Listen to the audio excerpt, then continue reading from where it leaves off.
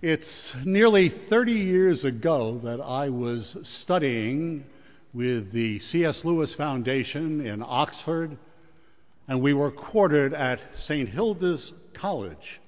And most of our meals for that entire conference were taken in college. And at many of those meals, one of the trustees, a wonderful British fellow with the name of Nigel, would read or recite poetry. He was also an actor, so he gave a rather distinct British flavor to what was read.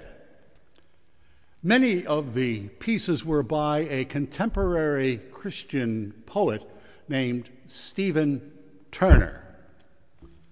And some of those poems that were chosen tweaked our very comfortable selves as they compelled us to see the contemporary culture in a new light with the gospel as our guide. Everything was going wonderfully until one evening, some of the college dons, those are the fancy words for English professors, decided to join us at dinner. They sit at the high table, reserved only for them, just in case they happen to show up. Upset, annoyed, angered, peeved, you pick your own word, at the applause and the laughter in the midst of an august meal that often accompanied a particular recitation of a poem, one of the dons rose up, struck her glass with a knife to get our attention, and then announced, "It just isn't done, you know, it just won't do." Poetry and theology in the public square had been silenced for the remainder of the fortnight. Now, the reason I begin with this anecdote is there are quite a lot of things that just aren't done these days, that just won't do. Most of them having to do with Jesus. Some of them too revolutionary in polite company. Some too irregular at a college dinner where all the necessary proprieties must be observed. Others too politically threatening, whether in our day or in ancient Jerusalem. Keep crucified would-be messiahs dead and buried. Keep any publication of good news about the resurrection of a certain 33-year-old Jewish preacher in the middle of time, well, silence that as well. Resurrection just isn't done. It just won't do. Not then, not now, not ever. However, as we heard read this morning, Peter will not be silenced.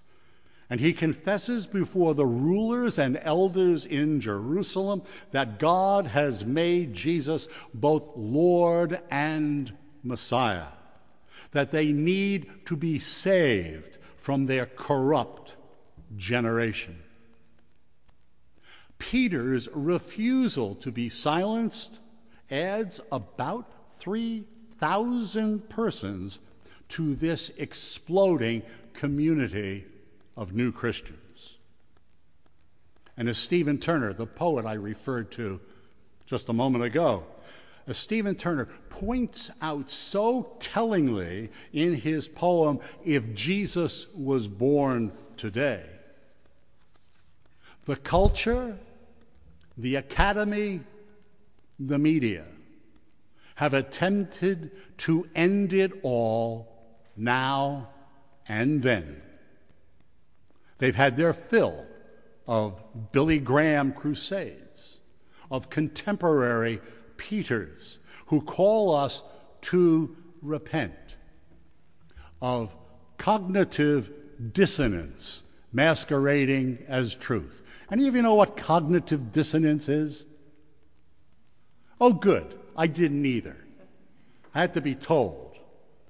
It's a kind of pseudo-medical, pseudo-scientific term that suggests that the disciples were so overwhelmed with disappointment at Jesus' crucifixion that they went on believing what they had believed anyway. But we all know better, it really didn't happen. That's cognitive dissonance. Real resurrection just won't do. At their most generous, the academy, the media, have suggested that our Lord's teachings are immortal as Shakespeare's plays, Mozart's music, or the spirit of Jesus will not be quenched as his lessons live on.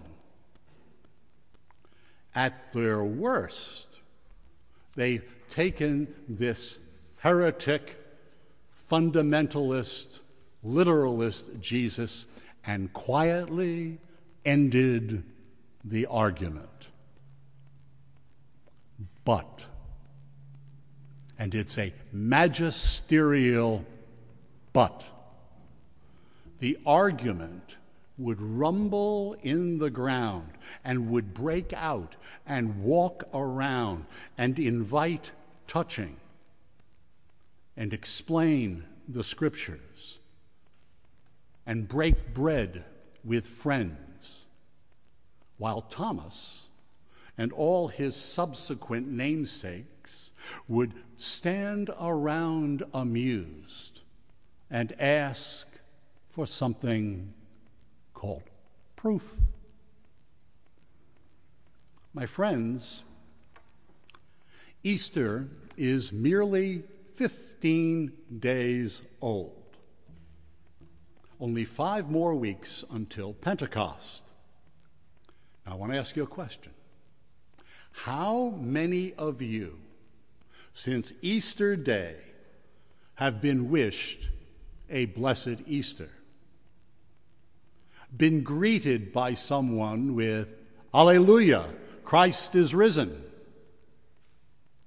Been approached on the street by someone eager to share with you the awesome good news of the risen God in Jesus Christ, who is setting in motion his new creation, all appearances to the contrary. It just isn't done, you know.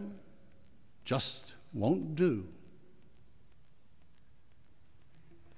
Now, as I sat alone in this church at 5 a.m. on Good Friday morning, I thought and prayed a lot about some important things. About how easy it would have been to turn off the alarm, roll over, and go back to sleep. About how often, early on in my life, I refused to watch 1 hour. About how easy it is for me to ignore the Jesus who meets me on my own road to Emmaus. About how casually I can reach into my wallet on Easter Day, take out a few singles for the collection plate, mumble some platitudes to Whitney on the way out the door, and think to myself, well, thank goodness that's over, at least until Christmas.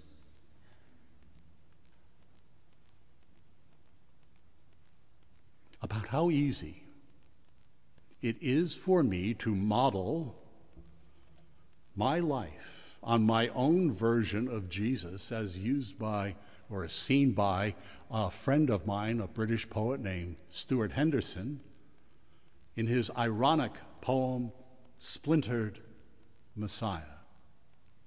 Stuart suggests that if we must have a Jesus at all, better that he be streamlined and inoffensive. A package tour Messiah, not a Messiah who takes us to Golgotha, but a safe Messiah, a King of kings with blow waves in his hair. And the reason it just isn't done, you know, is because the skeptical worldview and all the Thomases who advocate it or attach themselves to it have been blown away by Jesus' resurrection. I recall last week's Low Sunday. I read and attend to this morning's gospel. I look at the cartoons in your bulletin. Ascension deficit disorder, resurrection deficit disorder, incarnation deficit disorder. And I think to myself, in light of my own journey into Christ, you know, John, Jesus can be a darn inconvenient truth. And so can all the events of his life, his death, his life after death. The resurrection, the bodily resurrection of Jesus Christ is an inconvenient truth. Inconvenient not just for the alternative worldviews on the market and now in fashion in university. Inconvenient for the power brokers now in Washington, as well as for the ones who wish they were in Washington. Inconvenient for the totalitarians of Russia, Turkey, Syria, and elsewhere. Perhaps even inconvenient for people in church on a Sunday morning, people like you, like me. Let me explain. Many of you are very much well aware of how much I read. And 2 months ago, I read and reread immediately Bishop Tom Wright's latest book, The Day the Revolution Began, reconsidering the meaning of Jesus' crucifixion. Now, I will read anything by Tom Wright. He's been a mentor to me for years. He is a sure and certain guide, one of the foremost theologians and biblical scholars, and for thanking God, he's an Anglican. I could even be called a Tom Wright groupie. I've traveled to Charleston, South Carolina to hear him speak at an Anglicanism conference. However, this latest book had a disturbing effect on me. I didn't really think that I, a priest of 35 years who believed in the resurrection, the bodily resurrection, really needed to reconsider its meaning.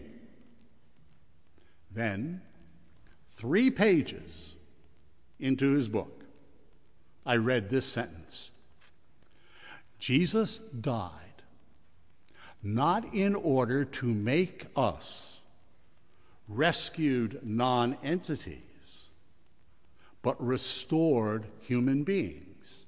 Well, I didn't have any problem with that. And then I read on. With a vocation to play a vital part in God's purposes for the world. That word vital in the text was in italics. So, young people here, I urge you, when you're reading anything, older people too, never read without a highlighter and a red pen. Okay? My wife will not read anything I've read because she reads and then she has to go and look in the margin to see what I wrote here and why she didn't think that was important. Anyway, I read on and came to this. Jesus died for our sins, not so that we could sort out abstract ideas, but so that we, having been put right, could become part of God's plan to put his whole world right. In other words, you and I, makes no difference how old we were, and I'm 75, were to exercise an active role in the establishment of God's kingdom on earth as it is in heaven. We were to be shepherds who fed sheep, sowers who planted the seed that would yield 30-fold, 60-fold, and 100-fold. Most definitely, you and I were not to be passive, pew-filling, pedestrian, twice a year, Christmas and Easter egg, resurrection deficit disorder churchgoers.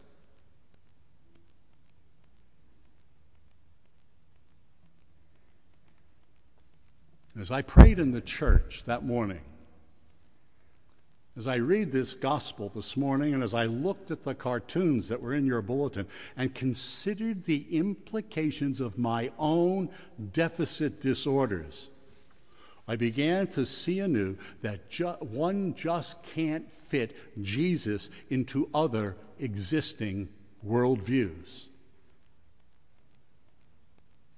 Friends, one must either reject the cross and resurrection, as the terrified disciples were prone to do at first, or permit those events to shape one's life. Be slow of heart to believe all the prophets have declared, or open my eyes and confess with Thomas, as we heard last Sunday in the gospel, my Lord and my God. As Bishop Wright notes, you and I cannot capture the cross. To be a Christian means, among other things, that it has captured you and me. Tom Wright was nudging me.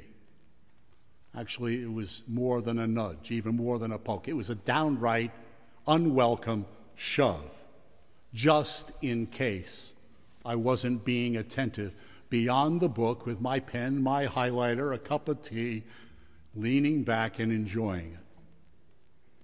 It was as if Tom was saying to me, you know something, John? It's not just a matter of working up a sermon now and then when you supply around the diocese or come back to Ridgefield to help Whitney out. It's not just a matter of visiting regularly your long sick friend in the nursing home, bringing him communion on Sundays. And it's not just a matter of confessing unashamedly that Jesus is Lord and that God raised him from the dead. It's all that and more.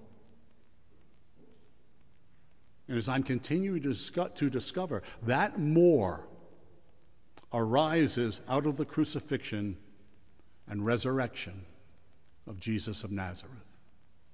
That more is what Wright defines as a covenant of vocation. The vocation of you and I being a genuine human being with genuine human tasks to perform as part of the Creator's purposes for this world.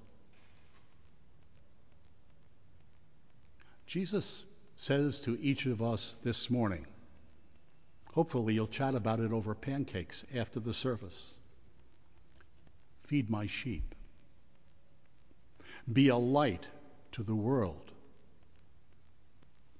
Scatter the seed that produces abundantly. Don't try to make the tomb secure as you can. Instead, go out and tell the people about how God is coming to you. Let me close. The death and resurrection of Jesus Christ, and your and my living in those events as a present reality, lead to the restoration of harmony in what will become at the end God's new heaven and new earth. I don't know if any of you know the name Lucy Beckett. Just been introduced to her as a writer. She wrote a rather wonderful book, rather thick, 500 plus pages, called A Postcard from the Volcano. It's a book about pre-World War II Germany.